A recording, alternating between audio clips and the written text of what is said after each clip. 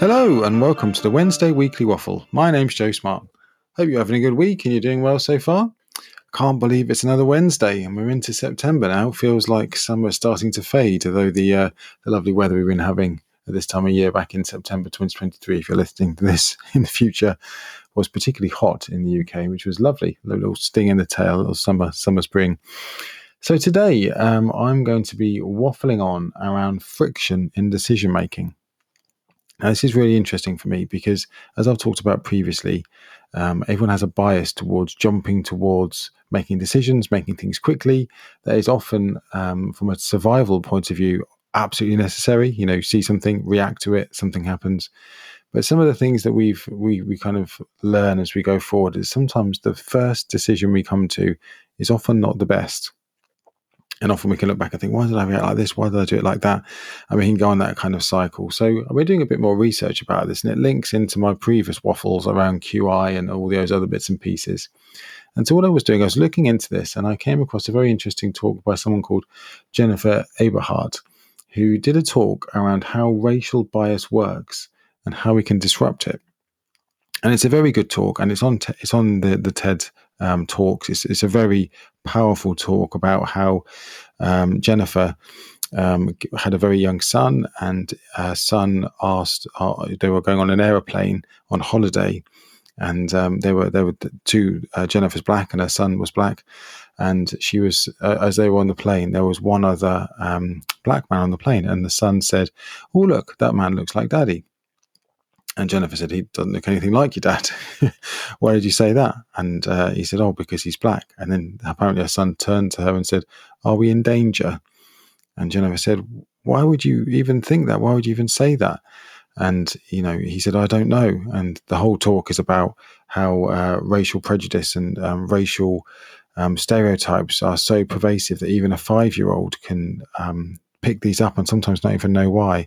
With the stereotype of, men, particularly black men, being violent and aggressive and dangerous and need to be treated as such in all aspects, which, in America particularly and in the UK has led to stop and search and violence from police and other security people against black people being overrepresentative of the things that have happened.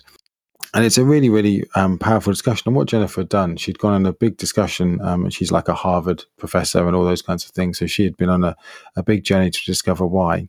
And what she'd found out was that it was this kind of, you see something and react. You don't even know why you've reacted that way. You just see something and react. Much like if you see a gun or a knife, you think danger. And so what Jennifer talked about was adding friction into decision making. And she said they did a big survey with the police in a certain USA city. And what they did is that they added a single question to police. And what they said, that when they had to do the stop and search, they had to answer one question when they stopped and searched someone, which said, what evidence did I have, or what reason did I have to suspect this person was involved in criminal activity, which necessitated a stop and search? And she said that single question, when they kind of brought it in and embedded it into how it was working, made the police just stop for 1 second before seeing someone out and about, maybe late at night, and thinking, right, obviously they're black, they're doing something wrong, we need to get them, to very much saying, what evidence have I got that this person is involved in criminal activity?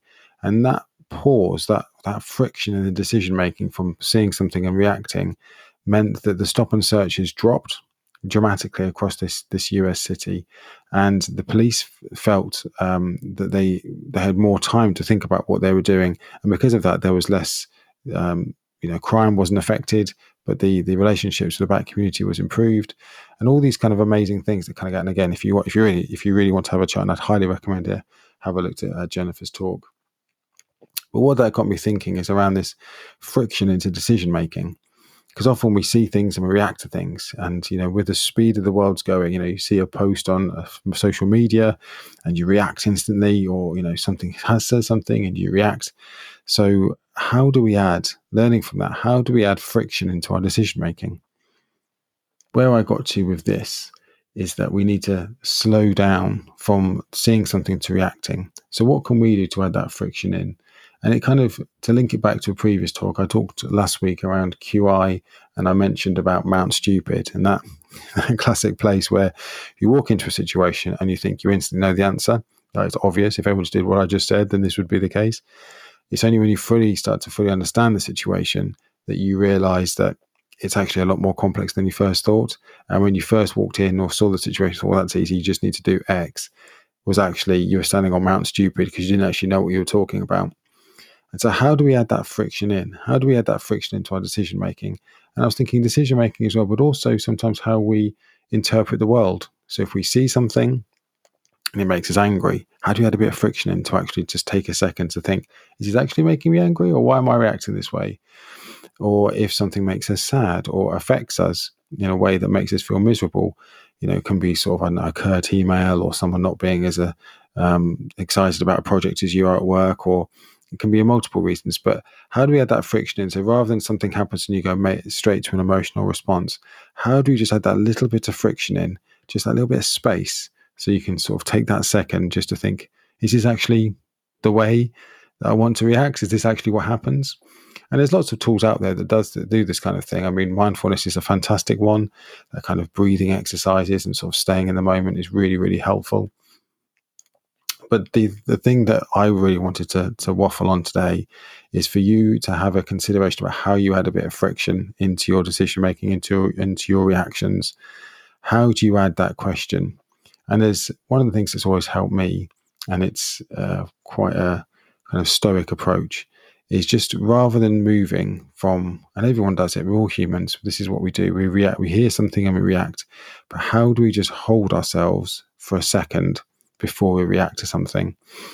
And the thing I found over my kind of career and the places I've worked is that often when I react to something quickly is when I get the worst outcomes. It's either I'm something on Mount Stupid, I've seen something, I've reacted, I've said something, I've done something. It's never, at worst, it does nothing. And at best, it does nothing. And at worst, it makes everything 10 times worse. So what I've discovered and what I try and do is just take a breath. Just take a breath. And that's the kind of friction I try to add into my decision making. So if something makes me happy, deep breath. If something makes me sad, deep breath. If something makes me angry, deep breath. Just that deep breath, just that conscious breathing in. About a second and a half. But it just means you get that friction in your decision making to really understand what's triggering you, what's making you feel this way. And then you can react in the appropriate way. At least it gives you a second, a little bit of friction in the decision making to make that right judgment, or at least to make a bit more of an informed judgment. So that's my waffle today, very much around friction in decision making. And I will just have a think about, if you're listening to this, about how you can add a bit of friction into your decision making, just so you feel a bit more in control of what's going on. And if there are situations in your work or in your life where things are happening quickly or things aren't working the way you want, how do you add a little bit of friction in decision making? And a final little anecdote just to kind of finish off. So as I've mentioned before, I do historical European martial arts. Big fan of sort of, having that hobby that keeps your body sort of active. And there was a very senior coach who was talking, and he said that some days you'll feel you've had a bad day at work, or you've had a bad day, and the last thing you want to do is drive somewhere, kit up, and have someone try and hit you with a sword. So that's fair enough. Everyone goes through those days. But if you've had a bad day, don't then punish yourself for having a bad day by then not doing the hobby that you really love. So don't make a bad day even worse. And if your bad day, if you don't come to a class, you don't go to do an exercise class, instead you're just going to sit on the sofa, eat crisps, watch TV, that's just going to keep you in that state. So even if you don't come to class, even if you don't go and do your HEMA thing, go and do something which just moves you. Otherwise, you're just going to stay in that bad day for a lot longer. And I thought that was so wise, that kind of, we've all had those days, haven't we? Whatever your hobby is, where you've had a bad day, you feel tired, you're like, I've got to go and do Zumba, or I've got to go and do yoga, and that's the last thing I want to do. But actually, you always know that if you do it, you're going to feel much better in the end. So it's just that, how do you add that friction, that decision making of not going, so that you do go? And again, that can be a breath. It can just be that conscious thought where you just have that second, but it's adding that friction in, that friction of decision making in, where you have that choice about going or not going. So you sort of, you try and make that decision a bit easier. And the way I try and do it is I just load all my kit in the car. So all I have to do is just walk out. As long as I've got the willpower to walk out the door and get in the car and drive, I know I'm going to be fine because everything else is there. I do all the prep beforehand. Everyone does it differently, but for me, it's that as long as I've got the willpower to get out, to finish work, get in the car and drive, then I've won. Because I know once I'm there, it'll be fine, it'll be fun. It's just that willpower actually getting in the car. But if I had to load all my kit in and everything else, then it wouldn't happen on some days. So there's my waffle today. I hope you find that useful and interesting. So the takeaway really is, how do you add a bit of friction to your decision making? I hope you enjoyed that. As always, I look forward to hearing from you. Please drop me a message. The OD consultation, I think I've got a couple of slots left over autumn. So if you would like one of those, please grab one. But otherwise, take care of yourself. And I look forward to speaking to you next week. Take care. Bye.